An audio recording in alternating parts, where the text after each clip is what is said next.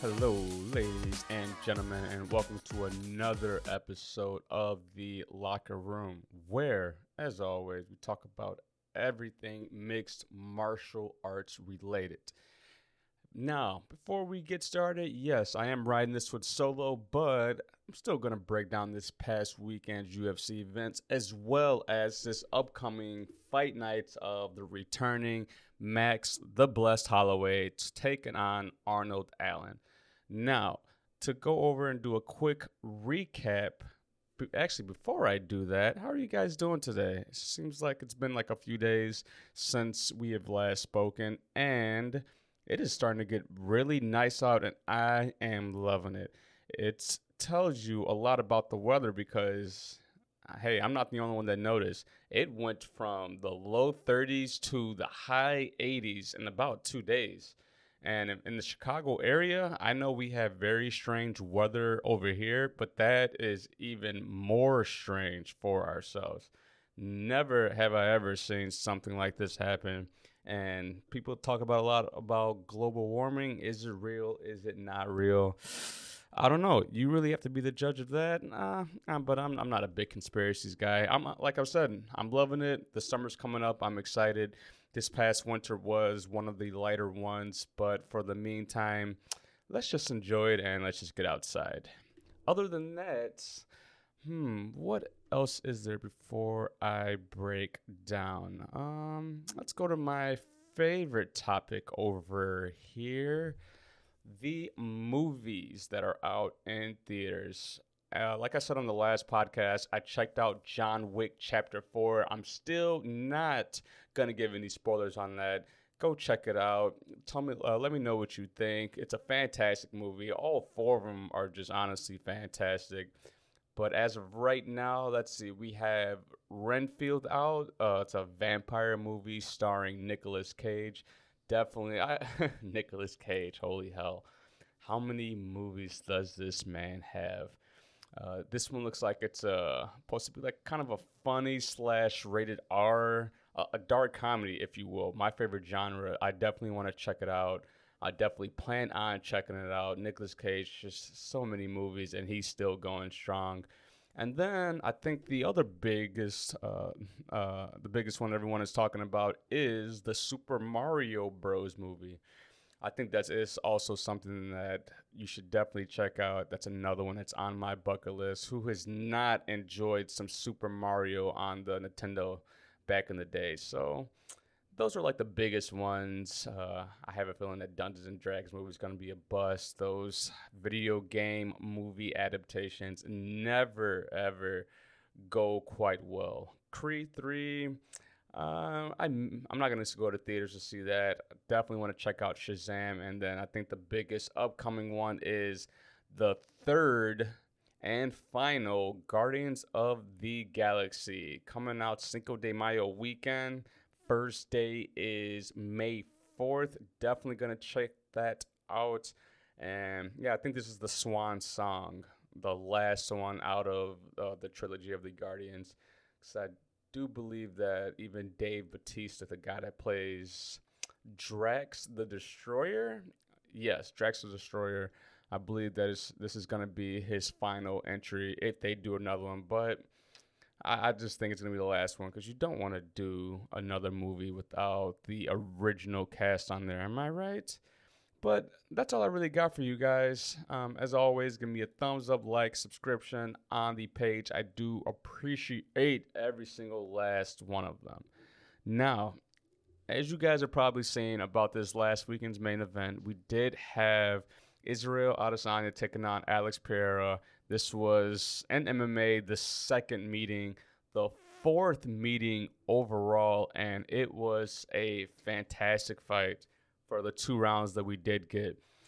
Like we broke down the numbers last time, Alex Pereira was landing way more accurate than Israel Adesanya. I think that's just because Israel is more of a point fighter. He likes to do a lot of feints. And let's see, out of the total strikes, Alex Pereira landed 57% of his strikes to Israel Adesanya's 42%.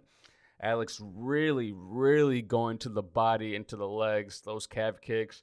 making Israel switch from southpaw to orthodox. Every time he went to southpaw, Alex Pereira would kick him in that lead leg and just force him to switch stances. And it was interesting because it showed that Alex was not comfortable fighting him in an unorthodox position. And that first round, the judges gave it to Israel, but I think that Alex Pereira won that first round handily.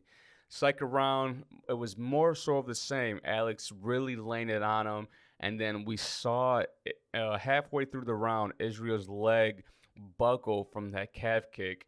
And then when he backed up against the cage, we started to see the same reminiscence of what happened in the previous fight.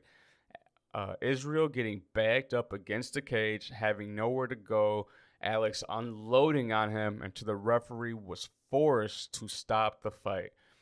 But this time, that did not happen. Yes, he did get backed up against the cage again. Yes, he was hurt in that sequence, and he just started to unload on him again. Alex probably getting a little bit overzealous, and you can just tell that Israel was like, no, not again. I have to beat you.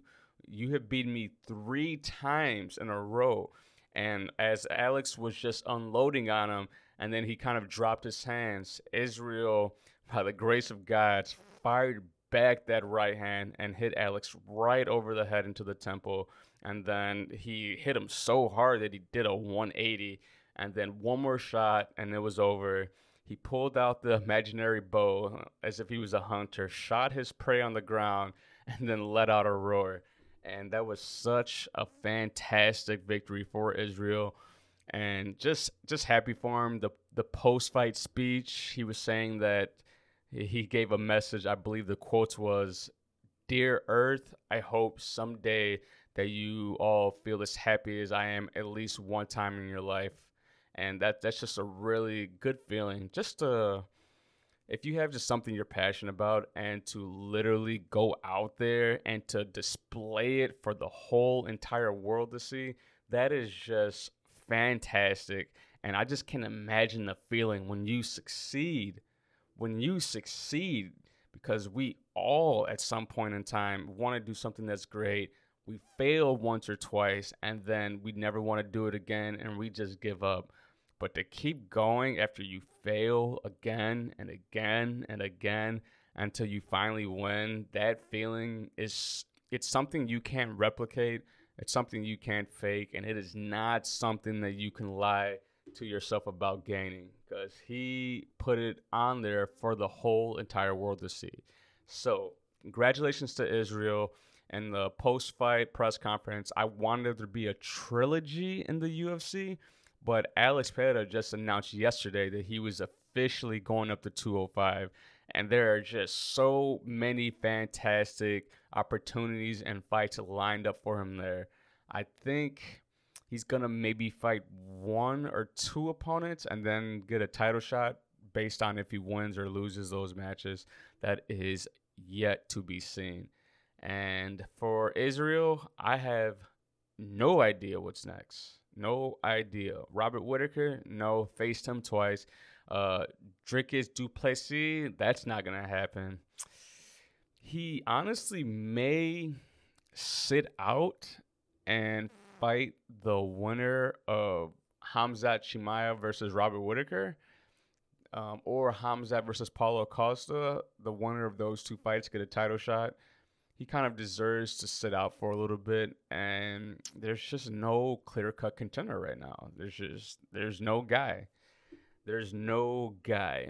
Notable mentions, Jorge Masvidal losing unanimously to Gilbert Burns and retiring in Miami, the place where he was born and raised. It was a sight to see. He gave us so many fights, but he said what I thought while watching him fight. He did not look like the same fighter. He looked tired. He looked older.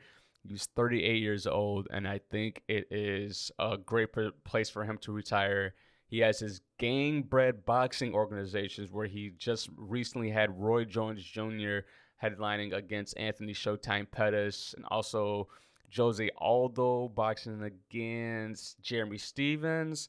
as well as who was it? Vitor Belfort fighting Jacare Souza. So I believe he's gonna go into the promoter side of things, and I don't blame him.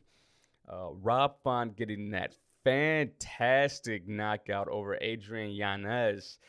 I honestly, in the last episode, you listened to it, I had Yanez winning this fight. He was on a 5-fight win streak, all by TKO KO, and Rob Font dropping his last 2 fights. So I kind of just thought it was a really, really tough task for Rob Font, but he pulled it off, got that collar tie, wrapped his hand around his neck, and then pulled him into the uppercut and just flatlined him. Congratulations, Rob Font. I will not doubt you again, and I'll be so excited to see you fight again next time. And for this upcoming Saturday's tomorrow night's card, we do have the return of Max Holloway taking on Arnold Allen. Max trying to prove that he is not done, even though his last outing against Alexander Volkanovski was really bad, where he just got dominated 50-45 across all judges' scorecards. And then Arnold Allen being undefeated in the UFC. He is 19-1.